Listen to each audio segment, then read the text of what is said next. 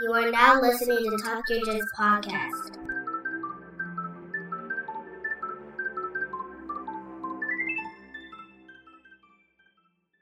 Welcome back to Talk Yo Jits Podcast. This podcast is, as the name implies, all about jiu-jitsu. I'm your host, Lamar Smith, and today's guest is a black belt who owns Rush Mixed Martial Arts, one located in Bernardsville, New Jersey, and the other in Morristown, New Jersey. Ladies and gentlemen, Chris Leonardo. Hey there, man. Thanks for having me on tonight. Man, not a problem. The pleasure is all mine, sir. How are you doing today?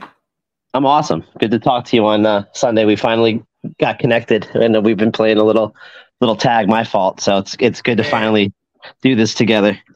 I know. I was picking with my instructor. I was like, man, some about these jumbo brown black belts, man, I just cannot keep up with. I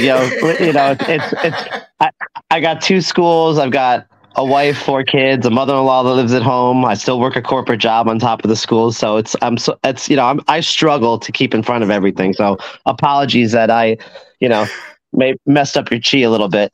Oh no, it's fine. It's just I had an interview with oh my God, I'm gonna be so mad at James Woodfield Jones. Oh, he's out in Australia. Yeah, I talked to him and his wife online pretty frequently. He's a really cool guy. Yeah, we were supposed to do an episode last year. Really? And we just kept, every time something came up, it was like he had to reschedule or time was mixed up. And then I was like, all right, dude, I'm asking you again. He's like, yeah, man, for sure. And we scheduled it. I forgot what happened, but we finally got it done a couple of days ago. So it was pretty. Oh, really? Just recently? Yeah. Oh, that's great. Good. I'll have to tell him I did this too. That's a hoot. Because we talk online through Facebook IM, here and there. And, when I see Professor Morera, I ask how often he gets out to see him. And I think he was supposed to go see him like 2 years ago, just before COVID hit. And he couldn't because, the travel restrictions. So I think he ended up getting he got his 4th degree recently, but he had to do it, kind of remotely. So, but it's amazing that we have affiliations all over the world. And to talk to some of these guys, it's awesome.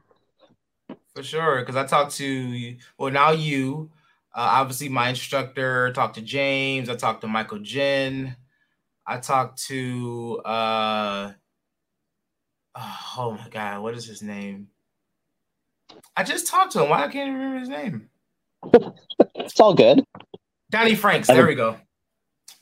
Franks was another one. Donnie Franks was another one. Another Joe Black belt I talked to. So, well, it's an amazing thing that you're doing, and I love the fact that you're trying to bring awareness to not only our lineage, but the martial art in general. And I think it's a great thing for community outreach. So, kudos to you that you're doing this, and all the other things you're doing with your art. I think it's pretty amazing. So, it's really happy. I'm really happy to just kind of be a part of it and speak to you tonight. Man, thank you very much, man. But without further ado, let's get it rocking, man. You want to if you want to formally introduce yourself again, by all means, and let's hear about your jiu-jitsu journey. Yeah, sure. So my name is Chris Leonardo. I'm a Joe Morera black belt. I own 2 academies in New Jersey. One's in Bernardsville, New Jersey. The other one's in Morristown. I recently purchased the Morristown location in October when I was approached by a gentleman that said his school was closing down and wanted to transplant 10 or 15 students over to my Bernardsville location. And, just over some conversations, I was looking kind of to expand and didn't want some people to lose their homes. So I negotiated with the previous owner, and I picked up the second school in Morristown in October, beginning of November of 2022. So, really blessed. I've got in excess of 130 students between the 2 locations. I've got a great flourishing kids program. I have a really broad adult program, and outside of Brazilian Jiu-Jitsu, I offer our proprietary self-defense system that my teacher of over 20 years created, called Siljando Tactical Self-Defense.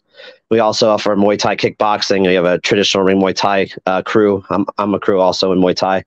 So we do Muay Thai during the week, and then we have a MMA on the weekends where we kind of put everything together. So we have a really nice program, and I'm all about, building community around the school. My philosophy has always been a dojo should be a place where, families can come and join together and fellowship and, obviously learn something of great utility that, can carry them through the balance of their life. So, I'm very much about the community and I'm very much in the Joe Moreira old school jiu-jitsu grain where, we teach jiu-jitsu for self-defense, not for sport. So everything I do in terms of my jiu-jitsu programs is built around, what could happen to you out in the street. It's funny. I'll just as a joke kind of have my students on the floor and say, hey, by a show of hands, who plans on fighting in the UFC? And, miraculously, no one raises their hand, so I know what people are looking for, and I also know that,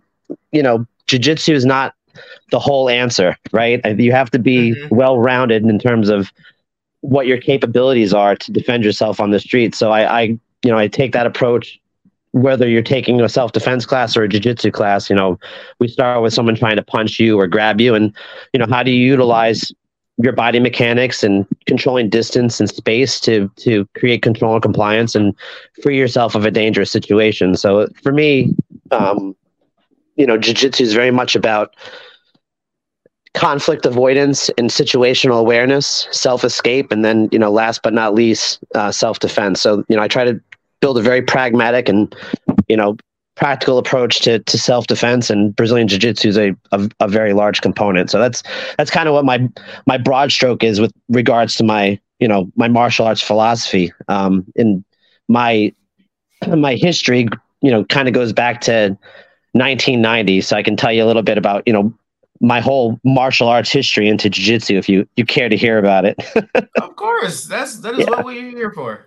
All right, great. So, I was that geeky kid who was bullied starting in 6th grade. I had 6th, 7th, and 8th grade. There was three boys that, just bullied me pretty harshly and belittled me. And I dealt with that through, the last 3 years of grammar school. And, in 8th grade, I finally stood up to one of the three guys, and lo and behold, they left me alone. So my first day of high school, I went to an all boys Catholic high school. My mother literally dressed me up in a 3-piece suit and gave me a briefcase, and I get on the bus, and guys in the back of the bus are like, hey, it's Arsenio Hall, hooting and hollering at me. And I'm like, oh man, I'm gonna be that guy that ends up in the locker, and just, stuffed in there with my lunch. So I knew going to high school, just, I was going to probably face some similar problems that I did in grammar school. So I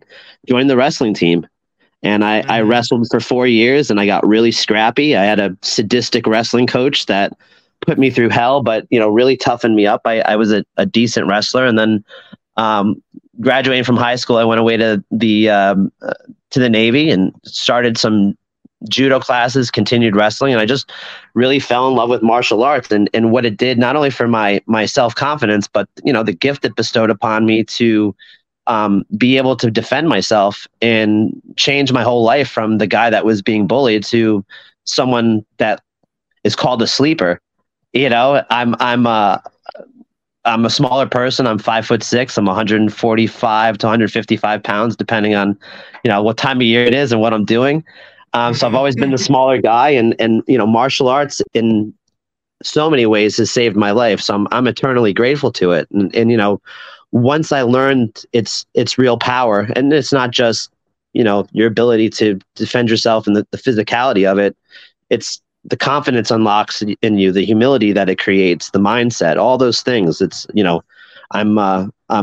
I'm wholly married to it and grateful to it. So, when I really just started discovering its power at the end of high school and in college, I decided, this is what I want to, be the primary driving force in my life. So I started looking for a school that was really going to teach me how to fight. And I joined a traditional Taekwondo school. And my very first night of sparring, we were like in full head to toe gear, pads. And, you throw a punch at me, I throw a punch at you. And, we're playing a game of tag. I was like, my gosh, I'm never really going to learn to defend myself. So I started looking for another school, and I found my teacher, who again still teaches me to this day. He's a 4th degree black belt. I'm sorry, a 5th degree black belt under Professor Moreira, Professor Richard Rosidi.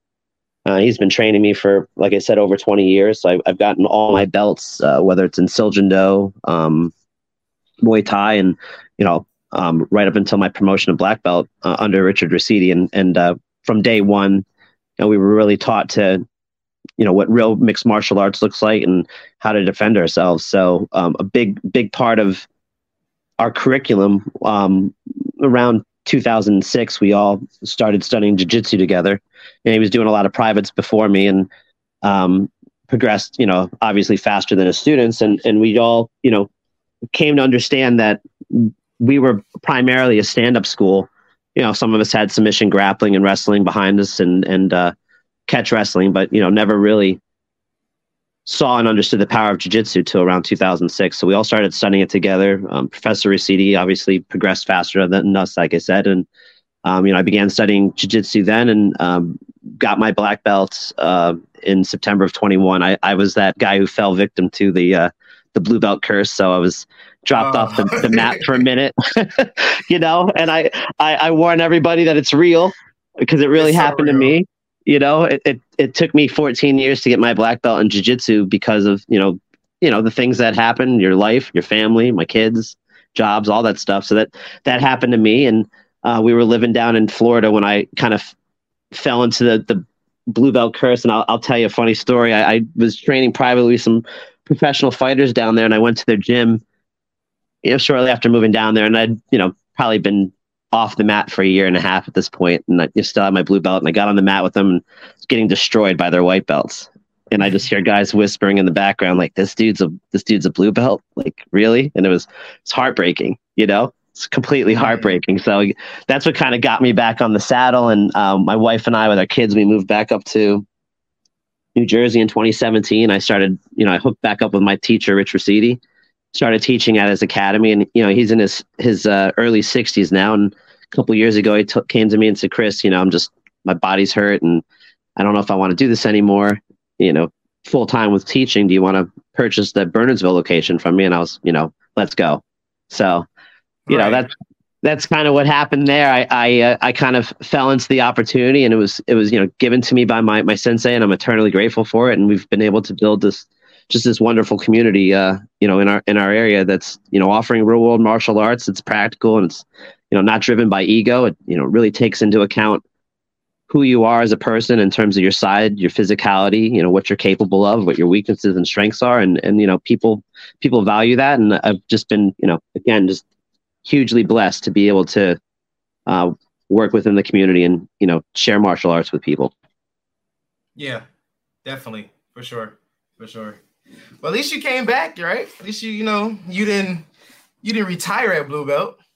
No, and a lot of people do. My daughter is going to be 17. She's a blue belt under me. And, I was like, be very careful after you get your blue belt, what you get involved in, because it's real. And, she met her first boyfriend a month after getting her blue belt, and, I haven't seen her lately. So, I'm working on it, but that type of thing really happens. Life, life kind of sneaks up on you. And I think at blue belt, people, you understand, as a brown belt, by blue belt, you've got some real skill. There's expectation that at blue belt, you can handle yourself in most situations. And I think people find comfort in that, and then that's enough for them. And they kind of just go forward from there, not realizing it's, not something that you could just walk away from. Those skills have to constantly be, honed and maintained. So, but it's real. And I'm glad I came back from it as real. Yeah. And I'm grateful for coming back for it. And, I had some good people that kind of help pull me along and challenge me along the way. So, that's the other thing. It's, you learn a lot of humility about life and about the martial art. And, you just can't do it on your own. The life is about us lifting each other up. And I think you learn that when you're in a real jiu-jitsu community.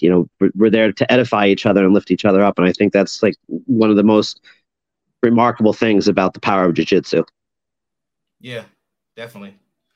So I'm sitting here listening to you, your story, and you mentioned your instructor, Richard Rosidi. Yeah. And I said, wait a minute. I'm like, I've heard that name before. So I'm looking, I'm like, oh, I supposed to did an episode with him too. Did you really? Yep.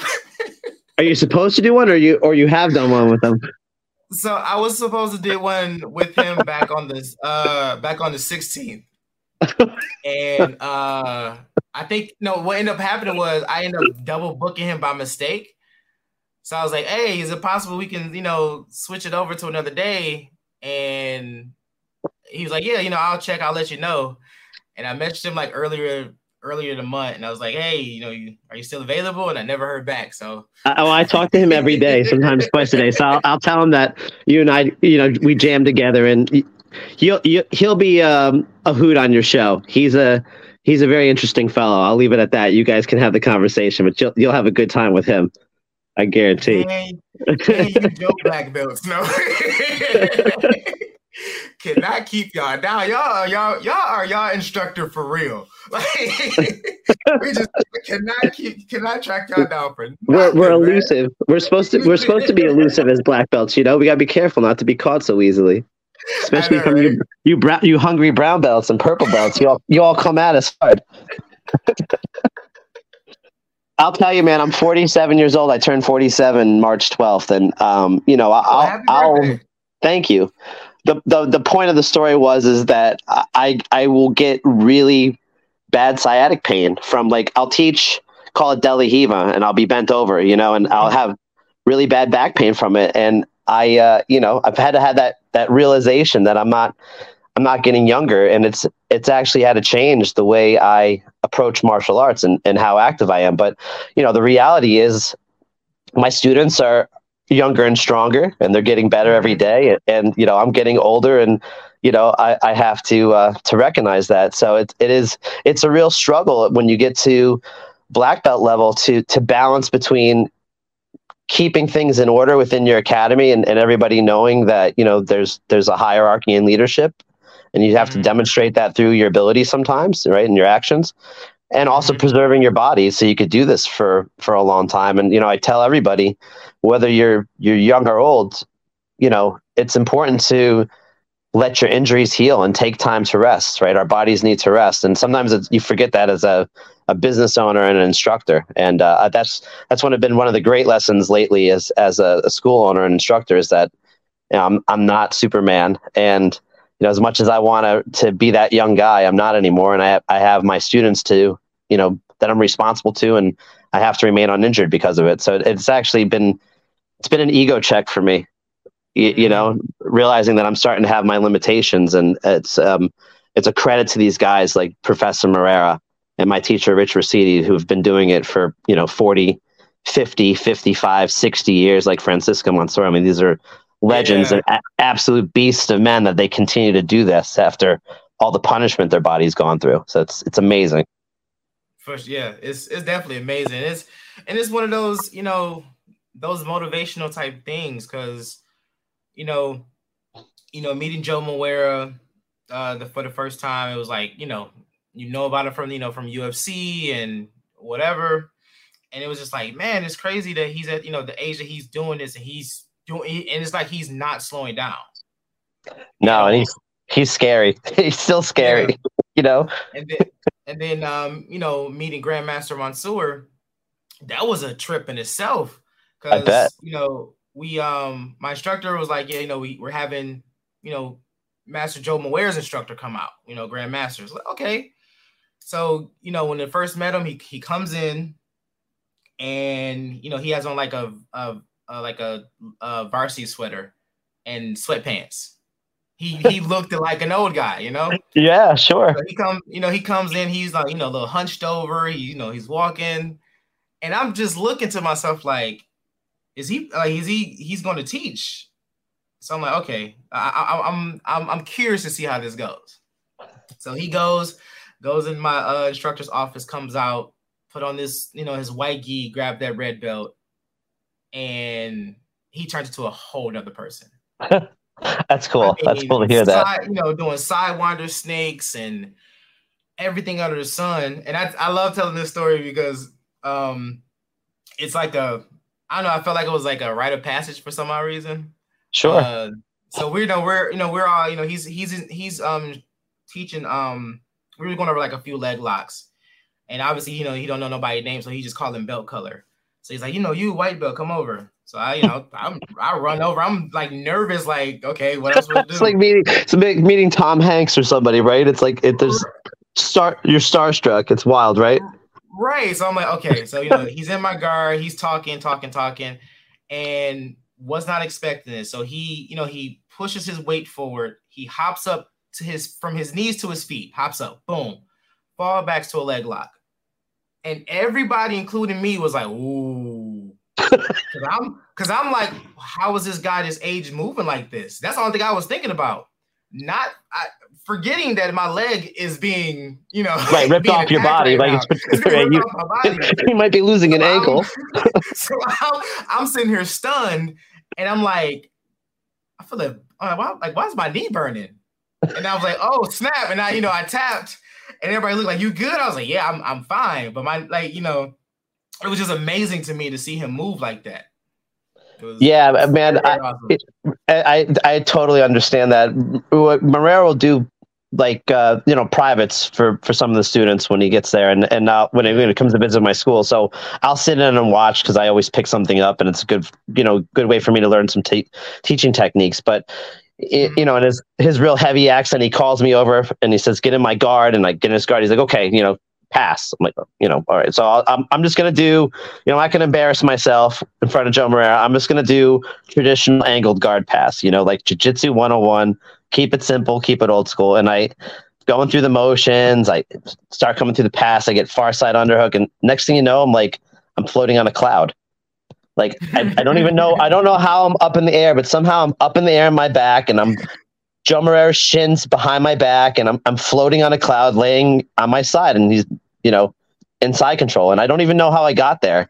And it's like and it's like, okay, right? Like I'm an ant, and this guy is just the dude that with the magnifying glass is going to burn me whenever he wants. And it's just there's such a difference in level. And it's like you think about it, and this now too. Like you get a new white belt in your school, they look at you like you're a wizard. You're Gandalf. Mm-hmm. They don't even know how these things happen to them. And you get to the level where we're brown and black belts, so we're like, we understand that what that is for a white belt. And the reality is that's what it's like for like the Joe Marreros and Professor Mansours when they roll with their brown and black belts. It's just there's so much knowledge to be had. It's incredible. Yeah. Because when I took a private from Joe as a blue belt, and it just changed my whole perspective with jiu-jitsu, like as a whole. He was like, what you want to work on? And I was like, I think I said escapes from bottom. He's like, oh, okay. I can hear the voice. We get on the mat. He's like, okay, show me circle snake. I'm like, all right. So I'm showing him the circle snake, and I'm like, he's breaking it down. But when he goes into when he's going into detail about stuff, and it's just the simple things that he changes to make a one technique seem like unbeatable. Yeah, it's wild, right? Just a little change of his body movement. Right. And I'm like, man, that's crazy. Like, just we went over a circle snake the whole hour, and it was like it felt like I never learned how to circle snake until that day. Yeah, he was at the academy because he went to Israel just a few weeks ago to see one of the schools out there, and he had a layover in New Jersey. So I got a phone call and asked if he could come to the school and stay there for 10 hours so he doesn't have to sit at the airport. I was, of course, and we'll get a few people together. I'll get a few people together. We'll have just an impromptu seminar. So we it was like the day of I found out. So I got what I could together. We had like 10 students come to it, but during the course of the seminar, he ruined my whole jiu-jitsu life. He's got back on someone. He's like, I don't even put my hooks in anymore. I'm like, wait, what? Like, man. Yeah. He's like, I'm like, you don't use hooks when you have someone's back. He's like, no, there's no need to use hooks anymore. I'm like, what? He starts showing me techniques without hooks. I'm like, what is happening? Like my whole brain is being short circuited, right now. Like my whole life I've been told, like, you take someone's back, you put your hooks in, right? And now Joe Marrero is sprinting in front of my students and he's telling me, don't put your hooks in when you have back on somebody. And I'm just like, my jaw drops. Like, I don't know what to do, So like every time I see the man, I learn something that I haven't learned before. And it totally flips the script on me. So I get it. And I've been playing without my hooks in lately. And I think the thing that I've learned in terms of jiu-jitsu is we are Joe Moreira black belts and we're Joe Moreira affiliates, but I think that the lesson that we all learn on our jiu-jitsu journey is we're also, obviously our own person, and our game has to develop and be built with certain principles in mind. And you hear Joe talk about the principles, right? And following our principles. And I think that's the key. We follow our principles, but at the end of the day, it's very much about self-expression, and we have to have those honest conversations with ourselves about techniques that work for us and those that don't. So, as much as Joe Moreira may say, I don't fight with my hooks in, maybe that's true, but maybe I also have to look at it and say, is that right for Chris Leonardo? Because, Chris Leonardo is not a hulking monster like Joe Moreira. Right. Like I'm not the gorilla here. I'm the monkey, and I'm like that skinny white guy, and I like it, I'm small, and I have to be honest with myself about what my body's capable of, and that's very much, and I tell this to my students a lot. It's very much, the making of a wise martial artist when you realize that about yourself. I teach a lot of self-defense, and I'm not going to teach a woman who's 103 pounds, 4'11", to engage with a person that outweighs her by 75 pounds, whereas I might teach someone that's 190 pounds to engage differently than that female. And I think having that realization and those real conversations about what we are and how we're shaped and what we're capable of makes us better martial artists, because then we know how to engage and when to engage and when not to, and I think that's what gets us home safe at night, as being honest with ourselves. And I have these epiphanies when I have a Professor Moreira come through, and I learn all these new things. But what I take away all the time is that, I have to ask the questions of, does it work for me? And will it work for the other people? And I have to augment how we do things and what we do in lieu of that. So that's it's always a good reminder when my teachers come through that, there's principles to be followed, but at the same time, you have to understand your student and yourself and work around with, within those constructs. Right. Yeah. Like it's because he's, like we said earlier, his game is always evolving. I can't tell you how many videos I've seen Joe taking one of his rules or snakes that he's embedded in us and added like 50 more. But it's all just small variations of what we already did. But it works. Yeah, it does, and totally. And he comes to my school. He says the same thing every time. Before we get into the nooks and crannies. But he'll talk about principles, the 1 through the 5s. Your feet, your shins, your hands, your forearms, your shoulders. All those lines of defense and how to control space. It's those types of things you can hear a million times over, and they're always going to have great value. So, and I think that's the thing I love most about our association and our heritage, is that it's simple and efficient. I don't think you're going to see Joe Moreira very often throwing like an inverted guard or, a Baron Bolo. He's, like you're not going to see that. And, there's good reason for it, and, on the street, a double leg takedown looks great when you have mats underneath your knees, but double leg takedown might not be the right thing if you're on the street. Maybe you shouldn't even lower your level like that when you're on the street. And Professor Moreira recognizes that, and a lot of what he teaches and he's built around, he'll tell you when he's on top of you and he's got his arms wrapped around your neck. He goes, one move I'm going to teach you is to kill, and the other one's for sport. And he knows the distinction, and he'll show you, what you need to do when your life depends upon it. And I love that side of our heritage too, because you'll hear people like Hicks and Gracie, he's really upset with the jiu-jitsu community about how sports oriented it's become. And, I'm very much of that grain. I think it's our responsibility to not allow our martial art to become watered down to the extent that it loses its utility and its worth. And, that we're in danger of that. I really believe that. And I'm not apocalyptic in that, but I really believe that, we're responsible to our students and our communities, and we should be making sure as instructors and practitioners alike that what we're propagating is real and it can save you in a time of need. You know, I never want my students to have a false sense of security. You know, that's a sin in my book as a teacher, to give your student a false sense of security. And God forbid they ever have to use this in a real life situation. It fails them, you know, then I failed them. And I've been in enough street altercations to know that it's scary, it's emotional, it's messy. And, you know, those are hard things to prepare people for. You know, violence is real. And unfortunately, we as a society, we live too vicariously through our devices, and we don't understand, you know, what real violence looks like. And I think jiu-jitsu, because of the way it's built, when you roll and you roll right to submission, it gives the practitioner a really good sense of what it means to be in a precarious situation, and also have power over somebody where they could really hurt someone. And you learn pretty readily the emotional components that are involved in having to harm somebody. And it's, you know, I think that's a very powerful tool that jiu-jitsu has in its toolkits that, you know, other martial arts doesn't have. And I think that's, you know, one of the biggest things I'm fond of with jiu-jitsu is that you can go 100% and know what it's like to get to that point where you're about to go to sleep or have your arm broken, and you go home safe at the end of the day, you know? Yeah. Yeah. And that's what I love about our system. And it is like a breath of fresh air, because you were saying, like, you know, how, I guess you want to say how watered down jiu-jitsu has become over the years, and how it's more sport than martial art.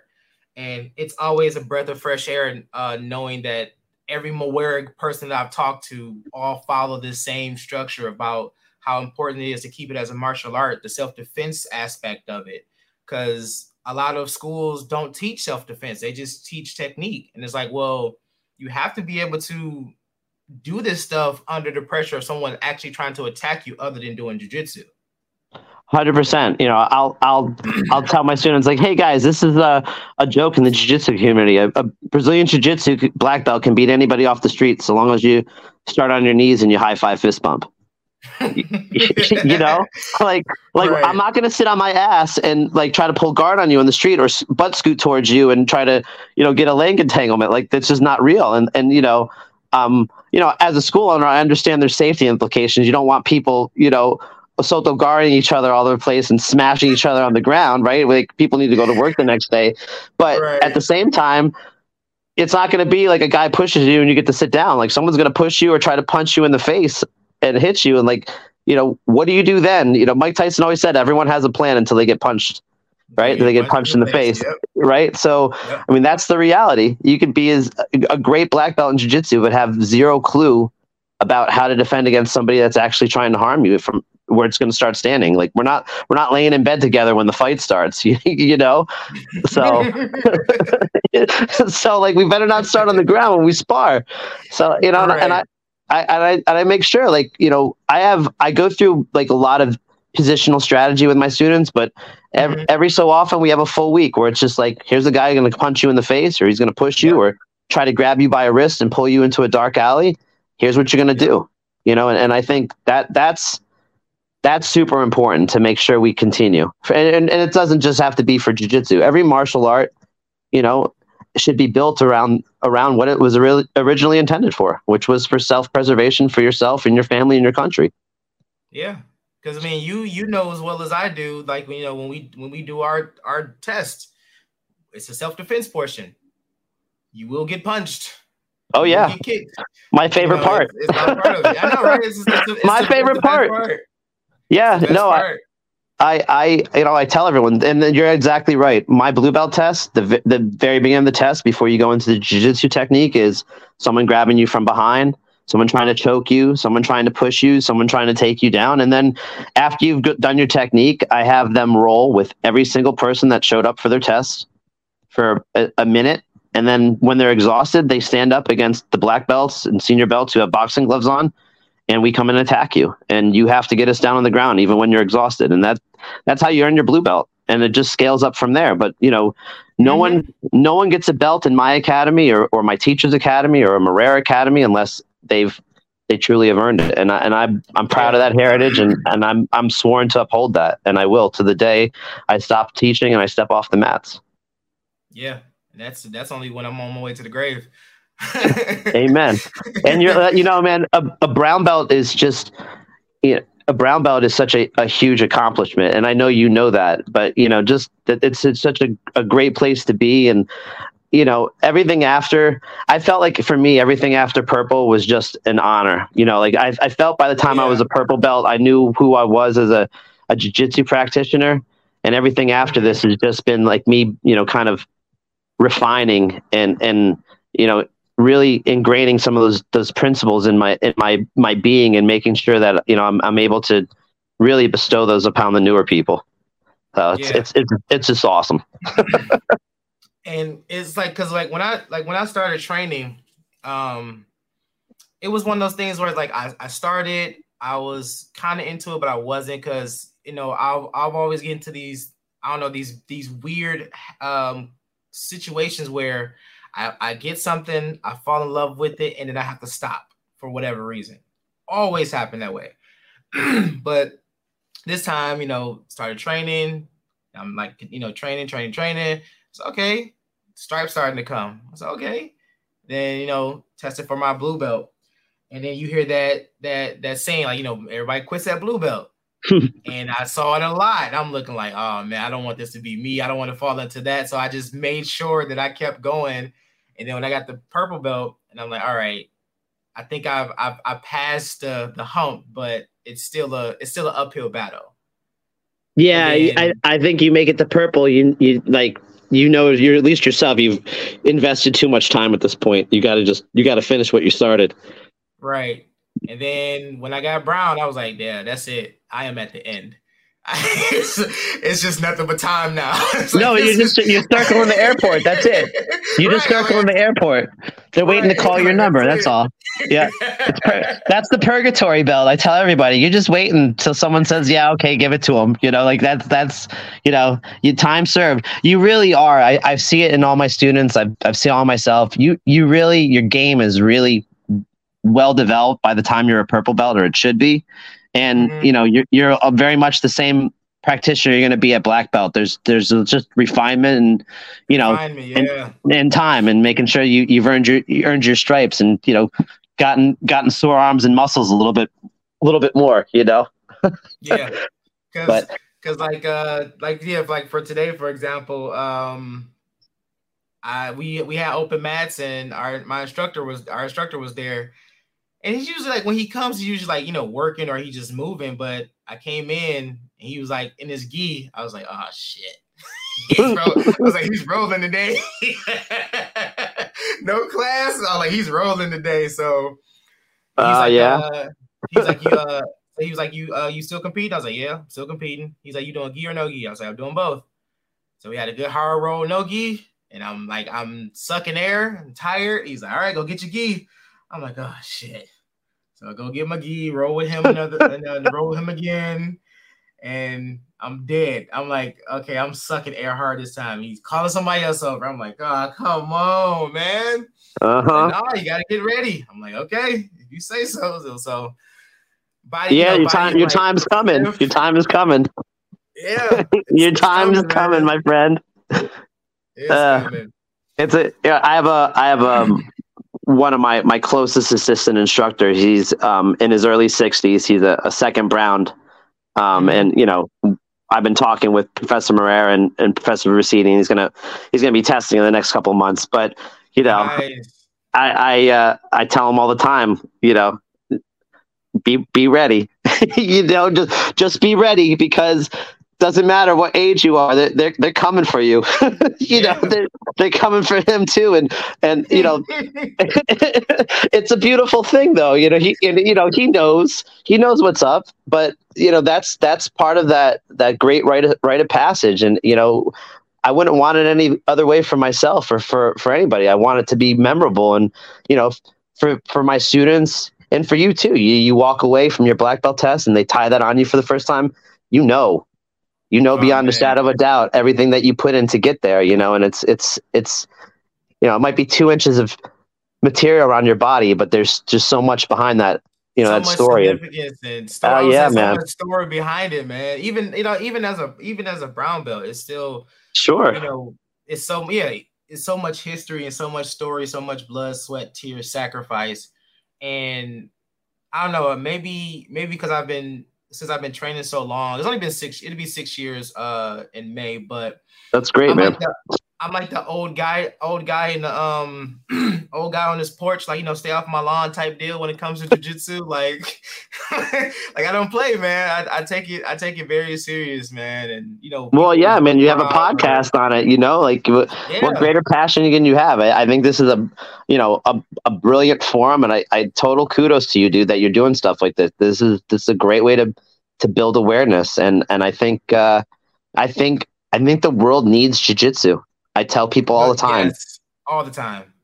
All the time. It doesn't. I'm proudly part of an NPO called Adopt a Cop. So I train police officers for free until Blue Belt. It's a great nonprofit organization, and I got to tell you, what I've learned in terms of how poorly funded our police departments are, and what that translates to in terms of the type of police officers you get. These poor guys are afraid because they have no training. And I'll have police officers come into my school, and I've quite honestly thrown a punch at one of them, and they've turned their head and offered me their sidearm out of fear, just no training. And I see the difference between guys that continue to train with me and get to that blue belt and those that don't. And it's a changed person by blue belt. And I, it doesn't matter if you're a police officer, a doctor, garbage collector, race, religion, creed, color. You come on the mat at a legit place, you're all treated the same, and you're all made to go through the same things. And the world needs more than that, more of that than anything, in my opinion. And I think that's what's been, my saving grace, is that I know I can go to a place, whether it's my school or another jiu-jitsu school, and everyone's treated the same way. It's you could go to a jiu-jitsu school in, Mr. Woodfield's part of the world in Australia or Poland or right. And you're going to be treated the same way. And that's, to me, what a real community should be about, a global community. And I'm so proud to be part of a community that accept people just the way they are and gives them something that stays with them their entire life. It's the gift that keeps on giving. You can't put a price tag on being able to defend yourself, or the mental health or the physical fitness that jiu-jitsu and martial arts as a whole affords the practitioner. There's no price tag you can put on it. No price tag, man. No price tag at all. No. But I have to ask you this, because I ask everyone who's who's affiliate of ours. Sure. How long did it take you to speak Joe? To actually have a conversation with him? Understand what he's saying. So have you ever heard the Edgy Bra story? I don't think so.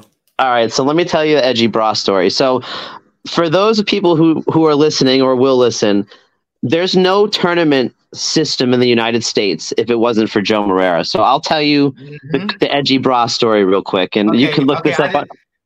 So I know the story, but I didn't know the name of it. But go ahead. Yeah, so I'll tell it, and maybe I'll get in trouble with Professor Moreira for it. But it goes to speak about understanding Professor Moreira and his thick accent. So if people know anything about our heritage, you'll know that Professor Moreira was a bit of a renegade when he gave Marco Ruiz a black belt in jiu-jitsu, because Marco Ruiz was a judo black belt. And at the time, judo was kind of the sworn enemy of Brazilian jiu-jitsu, specifically Gracie jiu-jitsu. So it was a big scandal when Professor Moreira moved to the United States and gave Marco Ruiz, who was a judo practitioner, a black belt in Brazilian jiu-jitsu. And then, the UFC, legacy grew from there. But in lieu of all that, Professor Moreira also started to open up tournaments in California, if I understand it correctly. And at one of his very first tournaments was Eddie Bravo. And Professor Moreira is doing roll call for the people in the tournament and goes, Edgy Bra. And some dude hits Eddie Bravo and goes, I think that he's calling you. And sure enough, Professor Moreira was trying to say Eddie Bravo, and he just said edgy bra. So I mean, you look up Rogan, you see the story. So to answer your question, still to this day, I have some difficulty understanding him, but you do enough seminars with him, like you get a good understanding. And I got to tell you, I had the honor the very first time I met Professor Moreira to drive him back to the airport from my school. I never had spent any significant time with him, and he tapped me on the car ride to the airport. And he looked at me and he made me look him in the face. He said, "Listen to me." Of course, you're going to listen when an 8th degree coral belt tells you to listen to him. And the guy could break my neck with one finger. So I was like, of course I'm going to listen to you, And he says, jiu-jitsu will make you a better man, husband, and father. That was the very first thing he told me about jiu-jitsu. And that's who Professor Moreira is. Professor Moreira, jiu-jitsu is life. And everything that he does, he looks at through jiu-jitsu lenses, and he believes it with all his heart that it has made him the man that he is today. And I see it, and I try to live by his example, and I always try to honor jiu-jitsu and his lineage, just for the simple conversation that we had. Like, we could have talked about anything, right? But he talked to me about the importance of being a better man. And if that's not a microcosm for what jiu-jitsu and martial arts should be for us, then, why are we doing it? For sure. Yeah, like I mean, those are words ring true, man, because, I was sometimes sit back and imagine, like, man, where would I be if I didn't have jiu-jitsu? Mm-hmm. Like, and then, I think about, like, the stuff that I was dealing with before I started doing jiu-jitsu, and even after I started jiu-jitsu. And I'm like, if life went the same way, but I did not have jiu-jitsu, it'd have been a totally different story, man. Horrible ending, man. I agree with you too. So despite the fact that it's hard to understand them, despite that, there's a lot of good lessons to be learned. But yeah, I feel you that, I warn my students, I'm like, listen, it's going to be a little bit difficult in the beginning, but watch, and I guarantee you're going to learn one or two things that are going to absolutely blow your mind. And that's true. Like, jiu-jitsu is very much a language in and of itself. You know what I mean? Yeah. And once you start learning the ABCs, you start seeing things and they start clicking. So, sometimes even if you can't understand them, you can still just, you pick something up just by watching. Right. And we, because I still remember the first time I had this conversation with my instructor, Zach. This was before his black belt test, and he was like, my instructor Joe Moreira is coming out. He's gonna do a seminar, do my black belt test, blah blah. And we're like, okay. He gave us that disclaimer. He's like, let's let you know, Joe taught himself English. So when he talks, just listen very carefully. And he's explained, like, because they don't say they don't say R's over there. It's it's pronounced with an H. Yep. So, there's all these other lingos and stuff. So when he first came, he introduced himself, that thick accent. And it's like, man, like, what is he saying? Because he was like, you could throw the elbow. And we like, the heck is a elbow? Or you can throw these, or you could control this potch. We like, potch? Like, what? What is he talking about? And he's because like when Joe gets excited, he talks, but he growls and grumbles and everything. So you really don't understand what he's saying. Oh, man, it's a good time. It's a good time. But after so long, after, talking to him so much, watching his videos, when he did the seminars and everything else, I'm not gonna say it's a running joke, but it's a thing that we do at school. Like when I'm teaching or my instructor teaching, we'll imitate that stuff. Like, okay, you can throw this potch to the leg, or you control the elbow, or you can throw this, or you do this. But it's like, but I do very bad Joe Moreira impersonations. My teacher Richard Rossetti, I hope you do get him on. Like he does a good Joe Moreira. But yeah, it's kind of like that unsaid thing, And I hope this doesn't get propagated amongst the community, and he shows up at my school and like puts me to sleep, for it. But it is what it is, right? It is. Right. It is what it is. It is what it is. Like, I told this story, and I wonder if this happened to you, or have you seen this before when it comes to Joe? I think I was still a blue belt, and we was going over guard passes. and he was going over bulldog. You know, when you walk your hands forward, you kind of like fold them in half, right? Yeah. We're working the technique. He likes to smash. Yeah, he that's his thing. Oh yeah, he likes to smash. He's working. When we're working a technique, and I think someone asked him a question. And I was sitting there, and I was the uke for the second part for the demonstration. So he goes, he's explaining it, and I'm like, okay, here we go. Boom, hops up, cross forward, and now at this point, all of Master Joe's weight is on me, and I'm folded in half, right? And I'm like, okay, this is very uncomfortable, but maybe he's gonna go. You know, he's going to pass or he's going to, you know, whatever. Someone asks him a question and he completely pauses and answers his question. Right on top of you, right? You're getting, you can't breathe, right? You're seeing your life flash before you.